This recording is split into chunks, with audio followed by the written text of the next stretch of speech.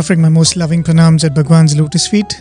Dear listeners, I welcome you to this week's episode of the Gita series, A Try on Pilgrimage. This is Prem, your friend from Team Radio Sai, and as it happens every week, I have the pleasure of joining you all from our studio at Prashanthi Nilayam. This is a program, as you're all aware, we go through the Bhagavad Gita and we do it together. We learn in the company of each other, and as I always say and as I always prefer to reiterate, I am not more knowledgeable than most of you. In fact, my experience over the past few years has been that some of you listeners are way more well informed than any of us here, and that's helped us learn along with all of you. So I'm not here in the capacity of someone who knows more than you and who's here to share my knowledge.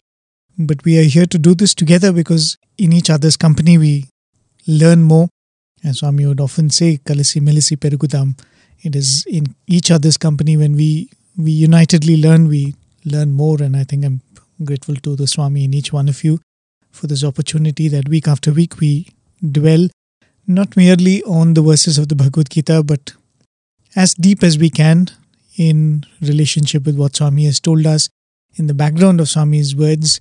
And as we will see this week, we will rely heavily on Swami's insights to get a better understanding of what Krishna and Arjuna are discussing. We are in the beginning part of the fourth chapter. In fact, we just began the fourth chapter last week. We covered the first 3 verses. The chapter itself begins with Krishna saying that whatever he has been teaching Arjuna, especially the Karma Yoga, he says that in the very beginning I revealed this knowledge of yoga to Vivaswan or sun god, and he in turn taught it to Manu, and Manu passed it on to Ikshvaku. And I did make a reference as to why this particular lineage which Krishna is referring to is important, because Krishna does not specify what yoga he is talking about or what knowledge he is referring to. And there are other scriptures in which the reference is very clear that whatever Krishna has been teaching Arjuna in the form of Karma Yoga, it is not the Jnana Yoga which is meant for Sankhyas, as Krishna said in the second chapter, but it is the Karma Yoga. And very clearly he says that this knowledge has been given, and as we can see, Manu, Ikshvaku are all rulers of the land, right? They are not sannyasis, they are not Brahmins or teachers of knowledge, but they are rulers of the land. So Krishna clearly says that it was passed on to such people, and he says from them it was further passed on to kings who had a very spiritual inclination. He uses the word Raja Rishaha, right? Those who are kings and who are rishis or who are sages. So he says that this yoga, this knowledge of this yoga was passed on to kings who had that spiritual intent or that spiritual thirst. But with time, probably such people reduced in number, the interest for such knowledge reduced, and because of passage of time, Krishna says this knowledge was lost for mankind. And eventually he says, I am revealing this yoga to you now, O Arjuna, which is the highest of secrets, and I am doing so, I am revealing it to you because you are my devotee and you are my friend. And we also discussed the importance of Krishna mentioning this, that you are my devotee and you are my friend. Being a devotee, he will be humble and he will be obedient to receive the knowledge. But when Krishna says you are my friend, Arjuna will not hesitate to raise doubts and clarify what is troubling him. And there's another reason why Krishna is saying that you are my friend. We will maybe make a brief reference to that as we go through today's verses. But when Krishna says that you are my friend, and we said that gives Arjuna the license to ask questions whatever and whenever they trouble him, and Arjuna is ready to raise a doubt right now. He has a question which is burning in his heart, which he is about to ask. And that is the 4th verse. And pretty much, just like in the 3rd chapter begins with Arjuna asking a question. Pretty much the essence of the 4th chapter starts from this question. Of course, this question is a spin-off from what Krishna said in the beginning, and that's why the chapter itself starts with what Krishna said. But really speaking, what Arjuna is raising today, or what we are seeing today, the verse number 4, is going to be the precursor or the guiding factor for what Krishna is going to say in this particular chapter. So we'll listen to the verse number 4 of chapter 4. I'll give you a brief meaning of that, and then we'll discuss in detail, especially taking a lot of help from what Swami has written in the Gita Vahini. Arjuna uvacha aparam bhavato janma param janma vivasvataha kathame tadvijaniyam tvamadau proktavaniti.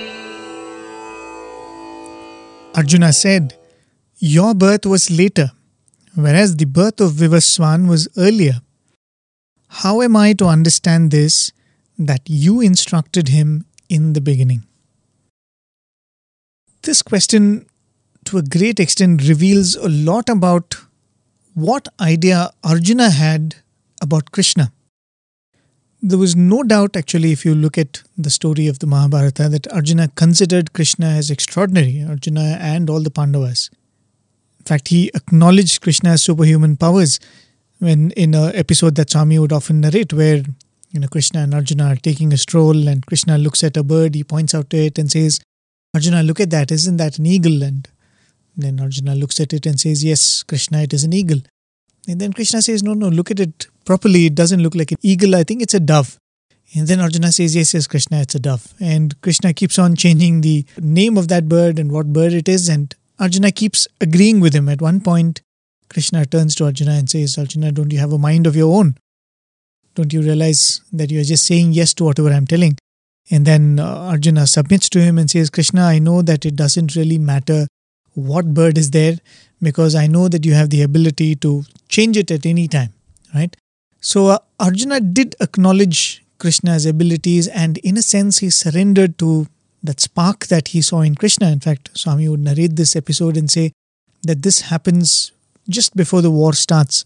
And then Swami says that Krishna, after this episode, says, yes, Arjuna is ready. He has the surrender to fight this battle, and Swami would say to receive the Bhagavad Gita.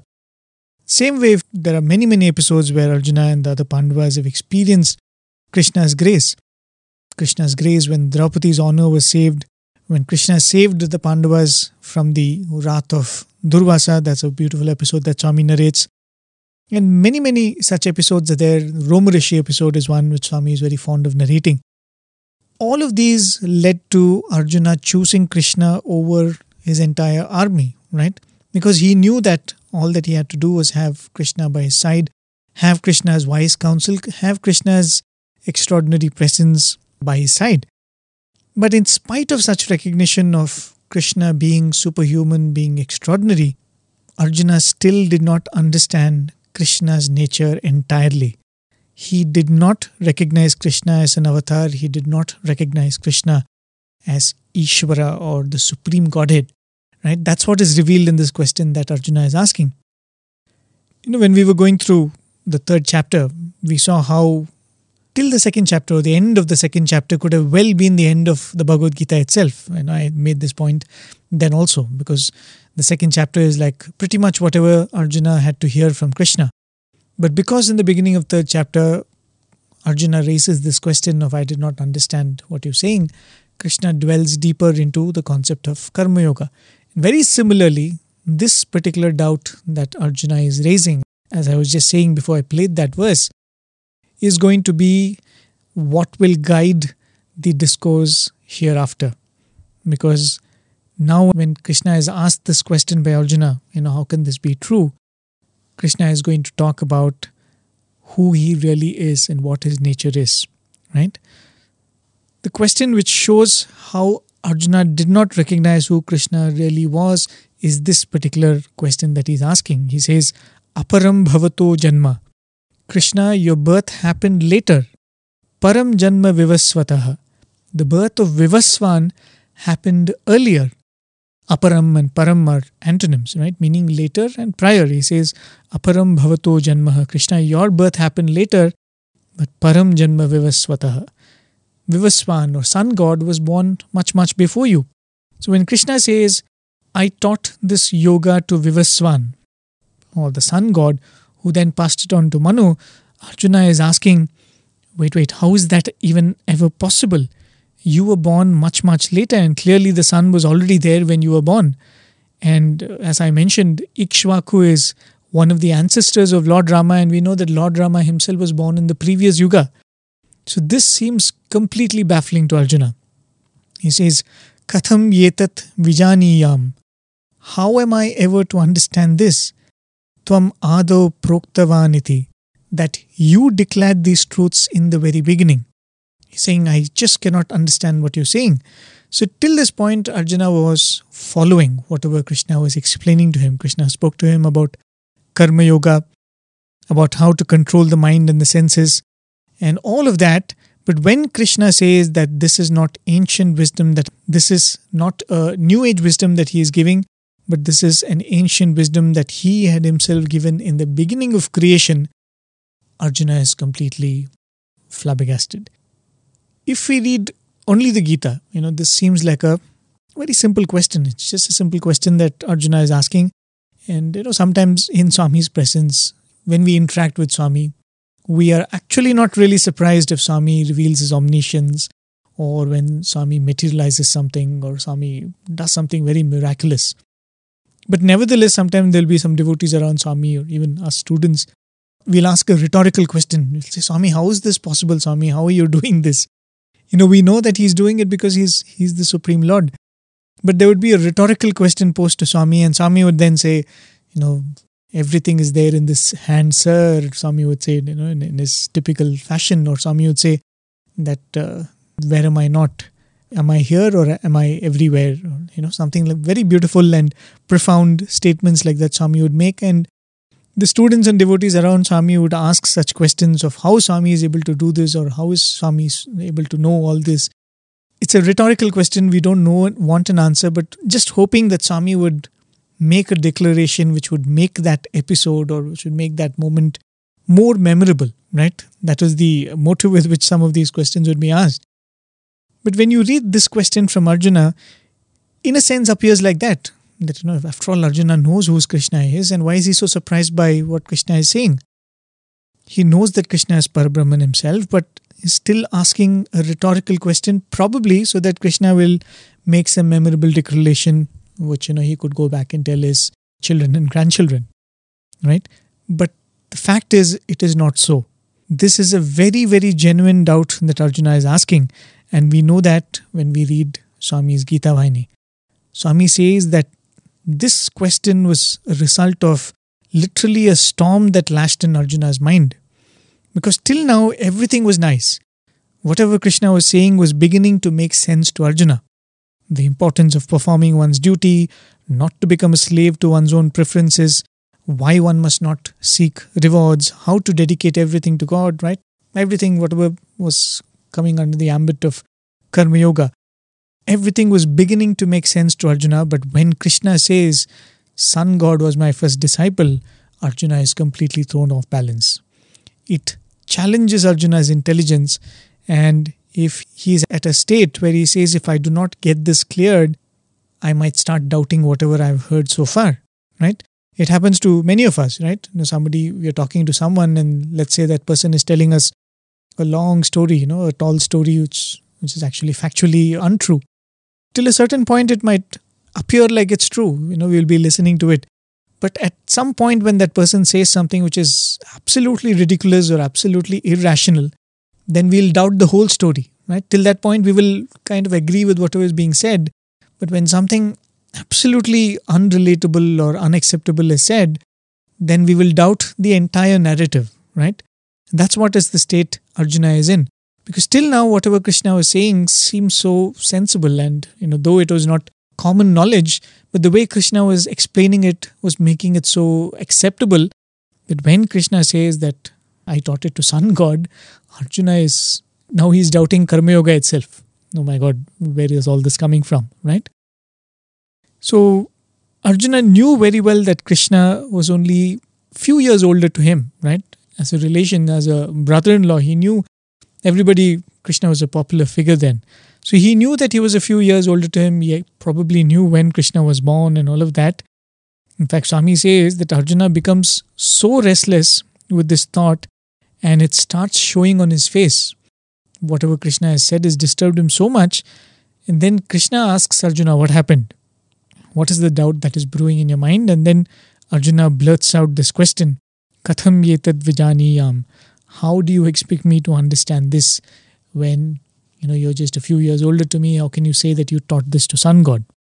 So in the Gita, only this one question is mentioned, and thereafter Krishna resumes his discourse and he goes on to speak about himself and speak about nature and all of that. But Swami very, very beautifully lists out the doubts in Arjuna's mind, which gives us a hint into what was probably running in Arjuna's mind. And it was very important, as I said, for Arjuna to get this clarified at this very moment. So Arjuna first asks, how is that even possible? You're only a few years older to me. So clearly you could not have taught him in this body, right? He knows that knowledge is common, that we have multiple births, we die and we are born again in a different body. So Arjuna says that, all right, the only way what you're saying makes sense is you taught it to sun god in a different body, right? Not in this body of this Krishna who is in front of me. Then Arjuna says, if you claim that it was in a different age when you were in a different body, then how are you able to remember it? None of us has a memory of our previous lives. How are you able to remember what happened to you or through you in a different body? Then Swami says that Arjuna begins to argue, if I were to agree that you are divine, and so you have these special powers to know your past, let me accept that for a moment. But then isn't sun also divine? Why would you teach sun who is also divine? This particular argument that Arjuna is placing is a clear indication of what Arjuna thinks of Krishna. Clearly, there's no idea of Krishna being the Supreme Lord or the Atma that resides in every being in the world. Yes, Arjuna believes that Krishna is special, but he still does not have the recognition of his true glory, right? Then Swami goes on to explain about Arjuna's thinking. Arjuna says, okay, let me for a moment accept that you are superior even to the sun god, that you are Ishvara himself. Then Arjuna says, why would the infinite supreme come before mankind in this limited human form? The one who is limitless, one who is not bound by anything, by time, by action and all of these things. Why would that supreme being ever come in a human form?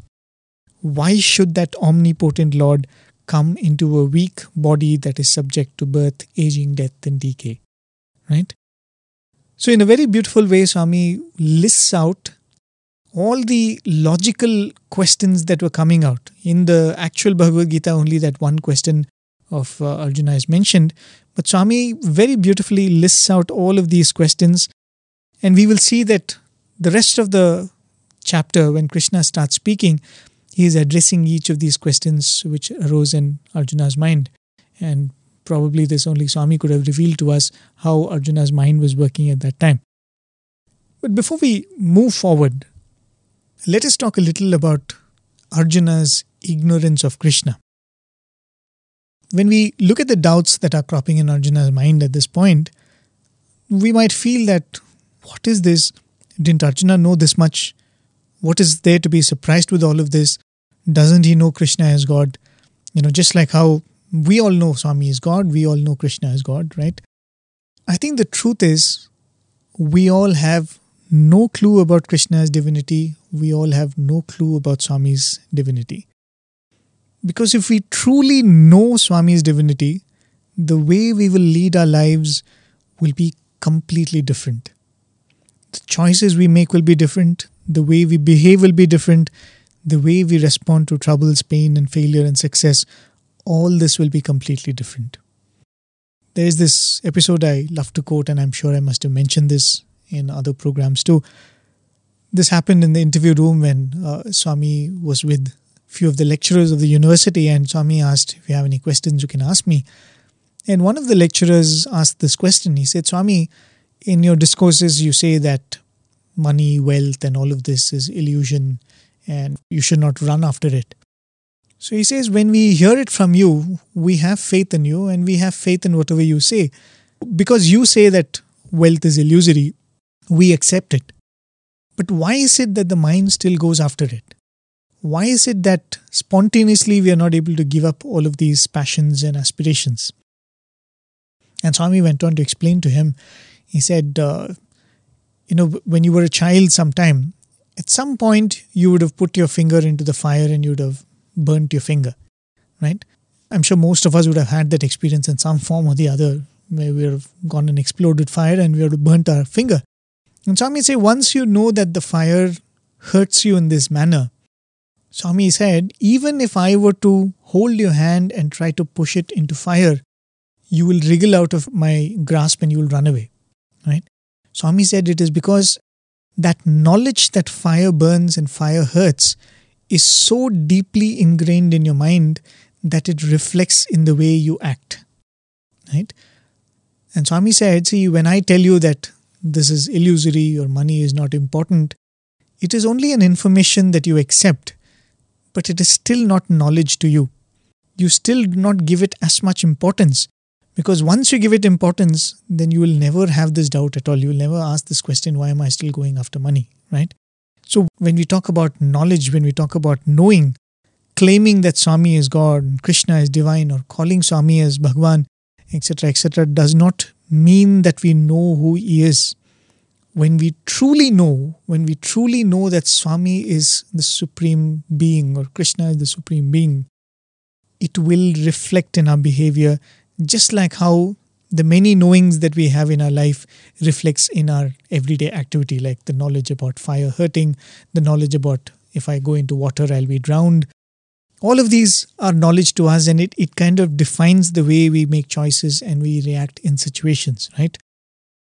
That is why it is said there are two pathways to God. Either you love God and endeavor to know God through that love, or you try to know who you are. One is the path of bhakti and the other is the path of jnana. Because God and the self is Brahman, right? Whether it is Krishna or Swami or Rama or whoever it is, that God is also Brahman and this self is also Brahman. Either you try to know God or you try to know the self. And Brahmavid Brahmaiva Bhavati. Knowing Brahman, the self or God, one merges in that Brahman or one merges in God. So it is not at all surprising that Arjuna is asking Krishna this question, saying, I do not understand who you are. Swami had in fact told this to one of the professors who, I can't recollect exactly what is the context in which this conversation happened. But when he asked Swami what sadhana that we should do now that we are staying in Parthi, Swami said, keep reminding yourself who Swami is. And the teacher said, Swami, I know that you are God, and doesn't each one of us here know that you are God, and that's why we are here. That's why we made this choice of living with you. Swami said, no, you don't know, right? And that is why you have to keep reminding yourself. So that is itself a sadhana, right? I invite all of you to just try it out, probably when you're sitting in meditation or when you're sitting in bhajans. Try to focus completely on this idea, who Swami is, or the fact that Swami is the supreme God. When we sing Brahmanda Nayaka, or when we sing bhajans like He is the supreme Lord, He is the master of all masters. When you sing something like that, imagine what it means. Who is Swami? Who is Swami in your... just picturize that. He is the one who has infinite love. He is the one who has infinite compassion. He is one who cannot have a moment of anger or hatred towards you, right? Think of all of these qualities, because these are the qualities of divinity which we forget, right? We only call Swami Bhagwan, we only call Swami God, but we forget that this is who He is, right? And Swami would say that, I am divine and I'm in each being that you interact with. So when you say, I know Swami is God, it also comes with the knowledge that this Swami is in each person I interact with, I move with, right? And if we completely absorb ourselves in that knowledge, the way we will interact with people around will be completely different.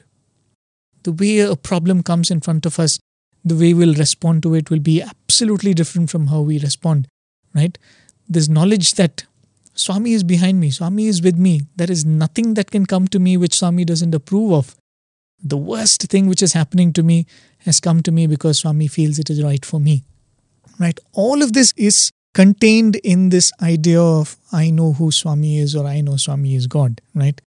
And if you look at a personality like Arjuna, I think he can be described as being a very sincere person, that if he knows something, he will lead his life by that, right? That is the nature of a pure person, where if you know something, you're ready to pledge your life on that.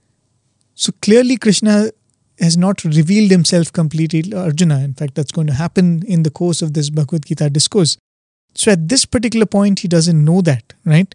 So he is saying that, Krishna, you tell me what you are, and how can you make a statement like this? Clarify this to me so that I will be able to understand whatever you've said so far, or I will be able to accept whatever you've said so far, and I will not start doubting all of that, right? Because it made so much sense till now. Now what you say is throwing me off balance. What do you mean by saying I have taught this to Sun God and I am the supreme master, or whatever it is? Explain to me, and if it is so, why would you be born in a human body, and what is your nature, right? Krishna is going to answer that question. He doesn't say that, oh fool, don't you know, I am the Supreme Lord.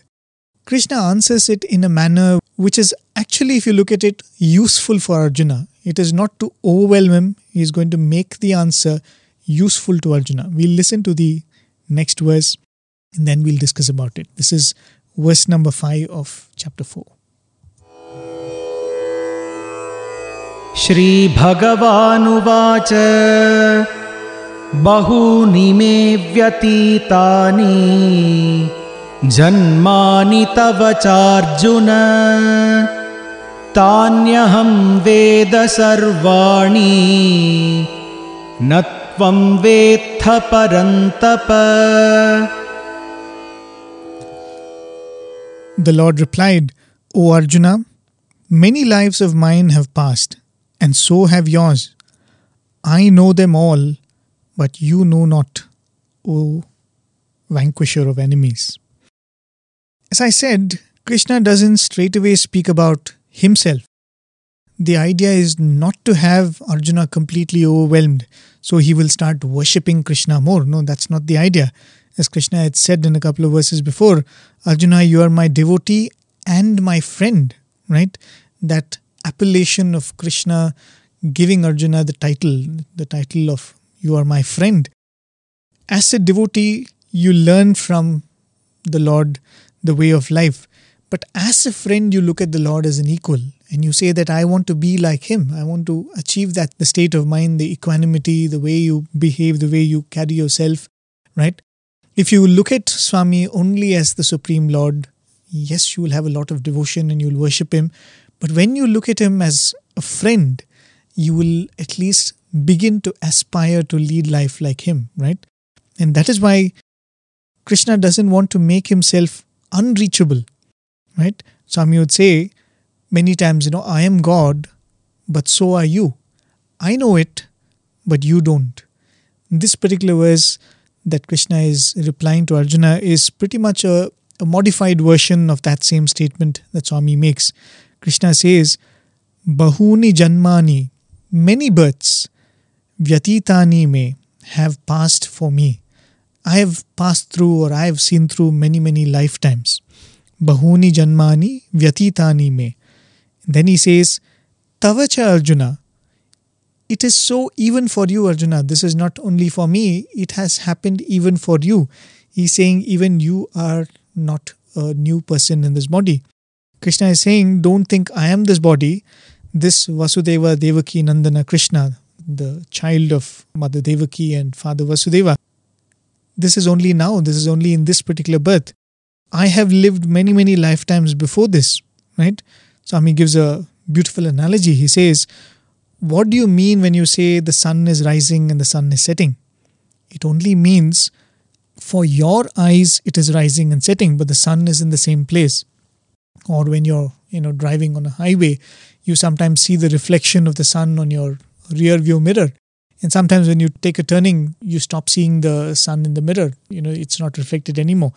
And then when you come back into the highway, probably you start seeing the sun. It is not the sun is vanishing and going away. The sun is always there, but your viewing of that, or to your consciousness or to your awareness, the sun is coming and going, right? So Krishna is saying, I am not this body. I am eternal and I have seen many, many births. Bahuni me vyatitani janmani. And then he quickly adds, Tavacha Arjuna. It is so even for you, Arjuna. That's what Krishna had said in the second chapter itself, isn't it? That you are not this body, you were not born, you are not dying, the body is like a shirt which you put on and take off, etc., etc. So Krishna is saying it that I have seen many lifetimes, I am not this body. You have also seen many lifetimes, you are also not this body. In the next statement, Krishna says, as Swami would say, I know it, but you don't. Krishna says, Tani sarvani, all of them, aham veda. I know it, or I am aware of all of them. Na tvam vetha parantapa. But you don't know them, O Arjuna. The only difference between a Jivatma and the Paramatma is this knowledge. We don't know, and Swami knows. And Bhagavad Gita is a discourse on how to gain that knowledge of the self. That is why I had said, we very, very casually use this term know or knowledge, right? I know Swami is God. I know I am not this body. Many times as youngsters, when we start reading Advaita, we kind of take the information and start using it. Oh, I'm not this body. Oh, I'm God. It is not about that knowing. That knowing is a completely different concept, right? We also know, but our knowledge is limited. If you look at the things that we know, as that example of what Swami had told that lecturer, we know that whatever is in our everyday experience, we know that fire burns, we know that this is the nature of water, we know that if we fall from a big height, it's going to hurt us. So we also know, and through life, we do gather a lot of knowledge, right? We learn a lot of things, we gain a lot of understanding, but the knowledge that we have is limited, right? But Krishna's knowledge is unlimited. Tanyaham Veda Sarvani. I know all of this. And that is why God is referred to as Sarvagnya, the all-knowing, right? I also know, but my knowing is limited by many, many factors. And what are those factors that limit my knowledge? Space, memory, my intellectual ability, my limitations of the body and the senses and all of that. These are the things which limit my knowledge, right?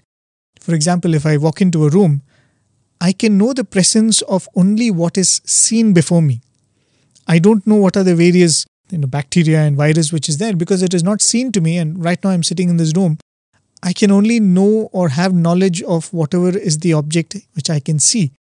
If there are some unseen microbes here, I don't have a knowledge of them. Probably if I'm a student of science and I've learnt it from my science teacher that there are these bacteria in these particular places, I might know that they are there even though I cannot see them. But even now, my knowledge is limited by what probably my science textbook is telling me or my science teacher is telling me, right? So there is something or the other which always limits my knowledge. If I can combine all these limiting factors, what are the things that limit me? When I'm sitting here, I'm trying to explain to you whatever I've read in the past 1 week, I'm sharing it with you. So I am trying to share with you only what I have read, right? Similarly, when I'm talking to somebody or when I'm expressing or when I'm explaining something, I am talking on the basis of whatever I have learnt through this body, right? So when we say my knowledge is limited, it is limited by my belief that I am this body. I hope you're able to appreciate that. The fact that our knowledge is limited and the fact that I have body consciousness are both completely locked to each other. One influences the other, right? But when you talk about Krishna, when you talk about the Lord, there is no limiting factor because there is no body consciousness. And when there is no body consciousness, that person is referred to as a Sarvagnya. There is a knowledge which is beyond what the mind can see. Swami explains in the Gita Vahini, Krishna effectively tells Arjuna, you are also unlimited like me, but you don't know it. Rather, you have that knowledge, but right now, it is covered with this ignorance that you are the body. But I have no ignorance. In fact, I am that wisdom itself. Right? As the Mahavakya goes, Prajnanam Brahma, that knowledge itself is Brahman. And Krishna says that you also have the knowledge, but your knowledge is covered by ignorance. And what is the meaning of that? We'll come to that in the next verse. But then Krishna says, I do not have ignorance. In fact, I am that knowledge itself. What is this idea of saying that my all-knowing nature is limited by my body consciousness? Probably we'll talk about that little, but before that we'll listen to the next verse, which is a continuation of what Krishna explains in response to the question that Arjuna has asked. This is verse number 6 of chapter 4. Ajopi sannavyayatma bhutanamishvaropi san prakritim swamadhisthaya Sambhavamyatma mayaya. Though I am birthless, undecaying by nature, and the Lord of all beings, by subjugating my Prakriti, I take birth by means of my own Maya. So from this shloka, Krishna begins to describe his own nature, the nature of his advent, and in general, he is going to speak about the concept of an avatar, which is very, very important in the way we understand Vedantic wisdom. As Swami would often say, I don't know exactly the reference for that. There's one particular discourse where Swami clearly says the three aspects which define Indian culture or Indian spirituality. Swami would say the concept that the soul undergoes rebirth and comes in different forms. There's one soul which takes many bodies. That is one central principle. The second one is the concept of karma, that whatever you do comes back to you. And the third thing is the concept of an avatar, that the Lord manifests in the human form. And in what way, in what is the nature of the Lord, that is what Krishna is going to explain in this particular verse and the verses to follow. So it's a very, very important concept. And Arjuna has triggered it off by asking this question. He said, what do you mean by saying that you have taught it to the sun god? And if it is so, if I have to understand that, it only means that you are supreme, you are greater than all of these entities and deities that we pray to. And why would you, being so unlimited, come in this limited body, come in this limited form? Right? That's the question that Arjuna has asked, and Krishna is going to explain how he is different from Arjuna and how Arjuna can sublimate that difference and become one with Krishna. Right? That's the whole idea of Brahmagyan itself. As Krishna explained in the previous verse, and as we saw how Swami also says the same thing, I am God, so are all of you. The only difference is I know it and you don't know it. So what is this knowledge really? What is this idea of, what does Swami mean by saying I know it and you don't know it? What is that knowledge? I'm sure we've discussed this many times before. God is Satya, or the eternal truth, and this world is Mithya, which means it appears to be true, but it is actually unreal. In between, there is this feeling of ahankara, or the feeling I am. So if this I am attaches to the physical body, it becomes ignorance. And if this I am rightly associates with this Atma, which is God, then it is wisdom, right? So the moment I stop associating with the body, all the limitations of knowledge are removed. As I said, the limitations of knowledge are coupled with this body consciousness. To understand this, we must first recognize that the brain or the mind alone is not the means of knowledge. True knowledge is actually beyond the mind. An analogy which I always like to narrate is when we talk about knowledge, or when we talk about what I know or what I'm aware of, the facts that I know, if I'm talking to you or I'm having a discussion with you, I might probably quote from some news channel or a book which I've read. So invariably, whatever I say that I know, whenever I say I know this, or I'm aware of this, or I have knowledge about this, it is all related to what I have gathered through this body and what I have stored in this physical brain, which is a physical representation of my mind, right? So whatever I refer to as knowledge, whatever I refer to as information that I have, it is all related to what I have gathered and stored in this mind of mine. So when we look at knowledge, when we look at information, when we look at learning or education or whatever it is, we always look at it only through the means of what I can gather through this physical brain of mine, through the time when I'm awake and when I'm gathering things, right? That's how we always look at it. But really speaking, knowledge is not necessarily contained only in this mind, but knowledge is accessed through the mind. And this acceptance is what is the beginning of the understanding of what true knowledge is. An analogy which I always love to give, which clarifies this to me, and probably I'm sure I've mentioned this before, I'll repeat it again here.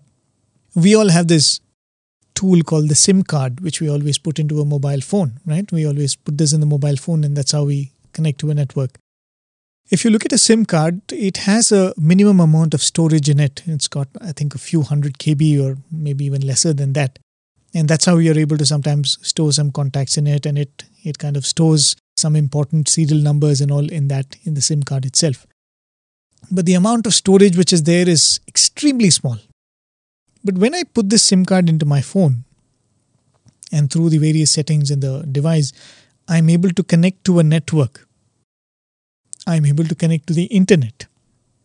The moment I do that, the same SIM card, which has an original capacity of a few hundred KB, now can access tons and tons and tons of data, right? There is no limit to how much knowledge this particular SIM card can now bring to you, right? Now imagine this human brain or mind or whatever you'd like to call that to be a SIM card. When I'm completely in this idea of body consciousness, I think that whatever I have stored in this brain is the knowledge that I have, right? Compared to the amount of knowledge that is open in the world, it is only few hundred KB. It's like that. And even within that, we look at each other and say that, oh, I know more than you and you know less than me, or I'm more educated, I'm more learned, and all of that. We give place to a lot of ego and pride and all of that. But imagine the brain is like a SIM card, and as long as we are attached to this body consciousness, we have access only to that limited knowledge that we can store in this device.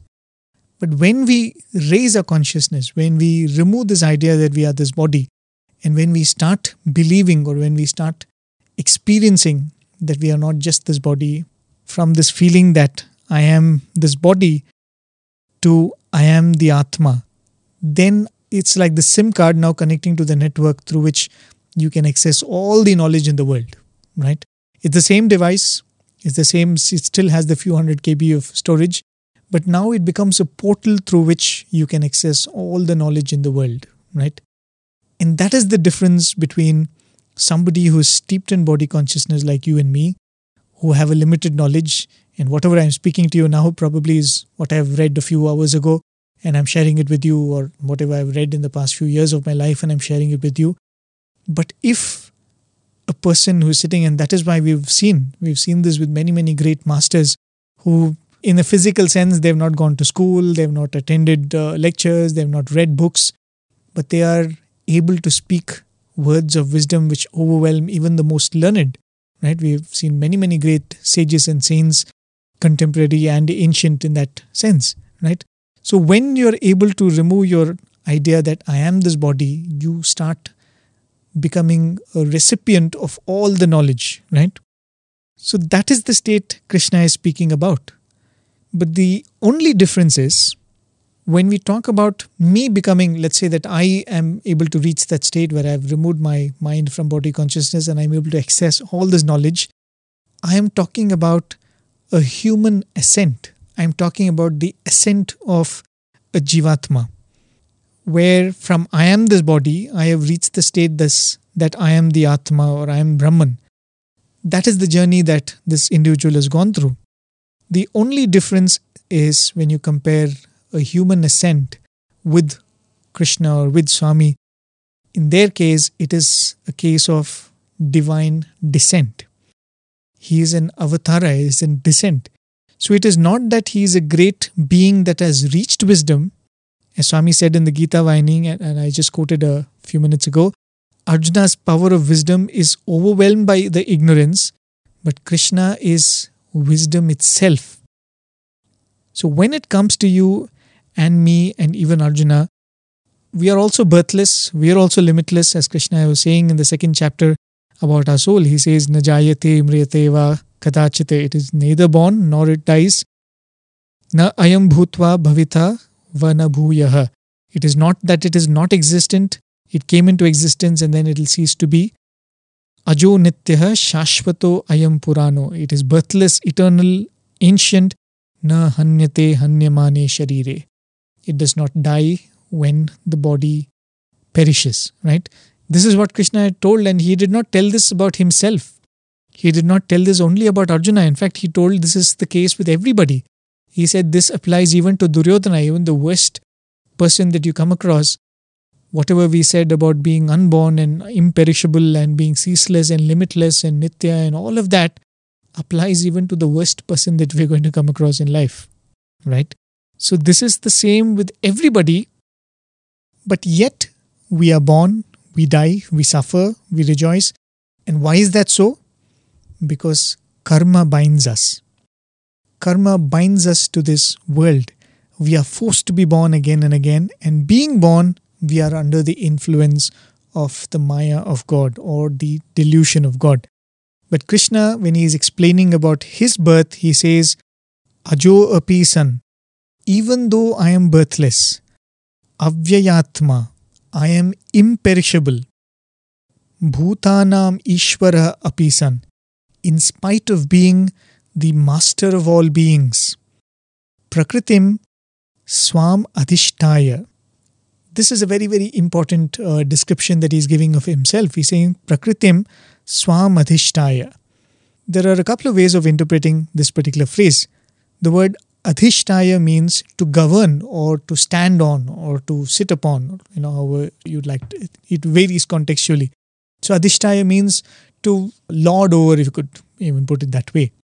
So he says prakritim swam means my prakriti. So literally meaning I stand upon my prakriti. Prakritim swam adhishtaya means I stand upon my prakriti. What does this really mean? One way of looking at it is Krishna is saying I suppress this nature and come like a human being. Right? I govern this prakriti, or I literally stand upon it, I suppress it, I ensure that it does not show up, and I come in a human form. Bhutanam ishvaraha api san prakritim swamadhishtaya. Even though I am the master of all beings, I come suppressing my real nature. Right? Then the line Sambhavami Atma Mayaya, the next one which he says means I take birth through my own Maya. We as individual souls are deluded by Maya. We think that we are different from others, right? Essentially that's what Maya is all about. It makes us feel that we are separate entity. We are different from God, we are different from the world, we are different from each other. And because I think that we are different from each other, it gives rise to greed, it gives rise to jealousy, it gives rise to anger, and all of that comes from this Maya that we think that I am an individual entity, right? So Maya is like this thick fog which is blinding, right? And there is a thick fog and you're trying to drive through that pathway, or when you're trying to walk through that, you can't see anything around. So Maya is described like that thick fog. But Krishna is not blinded by the Maya, but he is the one who has created that fog. He is the one who has created that smoke, and he uses that as a cover. He uses that to hide his true nature. So he is the one who has created that smoke, so he can keep his real nature hidden from our eyes. So Krishna says, I don't get deluded by Maya. I use Maya as a cover for my birth. So one way of looking at this particular line is, though I am the master of all beings, I suppress my Ishvara Prakriti or my divine nature. Hiding behind this fog of Maya, I come to the world. Like the very, very beautiful and famous Purandaradasa Kriti, which of course Swami was also very fond of, where he says, Jagado Dharana Adisidile Yashoda. He is the redeemer of the whole world, but Mother Yashoda, you were playing with him. Anuraniyana Mahato Mahiyana Aprameyana Adisidile Yashoda. He is subtler than the subtlest. He is greater than the greatest. He is beyond comprehension, O Mother Yashoda, but you played with him, right? He allows himself to be treated like a normal child, like a son, like a baby, like a friend, like a beloved. Why? Because he hides his Prakriti, his Ishvara Prakriti or his divine nature, and he hides behind this veil of Maya so that we don't get overwhelmed, right? And comes in this human form. That's one way of looking at this particular statement that Krishna is making. He says, Prakritim Swam Adhishtaya. Prakritim Swam Adhishtaya. I stand upon or I cover my nature. Sambhavami Atma Mayaya. And I manifest through my own Maya. The other way of looking at this particular statement, Prakritim Swam Adhishtaya, is it is a contrast to what Krishna himself explained as the nature of a normal person. Right? In the 3rd chapter, when Krishna, right in the beginning, he had said, everyone, even a wise person, is also under the influence of one's Prakriti. Right? He had told this right in the beginning of the chapter. But Krishna says, an avatar is not like that. I come with my nature completely under my control. Right? When he says, Prakritim Swam Adhishtaya, it could also mean that I am not coming under the influence of my Prakriti, like my nature, like all of you. But I come with my Prakriti under my control. I am the one who is the master of my nature. I come in that form, right? Whenever we spoke about Swami and Swami's nature, we often speak of this, when we talk about any emotion. Many times we have seen Swami becoming very, very angry. We've seen Swami sometimes being very emotional. We have seen Swami becoming very delighted. Sometimes Swami would even express emotions of fear or doubt. When he starts a new project, Swami would appear sometimes tense. Truly speaking, he was never having any of these emotions, right? When we are under the influence of any of these emotions, we are literally under the grasp of these emotions. We speak. If we are angry with somebody, our words are governed by that anger. If we are worried about something, we lose our sleep, and right? We are coming under the influence of these emotions. But when it came to Swami, for him, all of these emotions were like masks. He would wear it and he would take it off, right? And that is what Krishna is saying here. He's saying, I do not come under the influence of my Prakriti. I come as a person who is in complete control of this nature of mine. I come with like a person who is using this Prakriti as a tool, right? And use Maya as a means by which I am not easily recognized. You will look at me and you'll think that he's like a normal human being, right? So that is the essence of what Krishna is telling in this particular verse. He's saying, though I don't have a birth, though I don't perish, though I am the supreme master of all, I stand upon my own nature, and through the play of my own Maya, I make my advent. Right? So to the question that Arjuna has asked, who are you? Literally, that is the question that Arjuna is asking. You say that you've taught it to Sun God, you've done this, you've done that. Who are you really? I thought you are my brother-in-law, you're my good friend who is volunteered to be my charioteer. But who are you? You are telling me that you've taught all of this to the Sun God.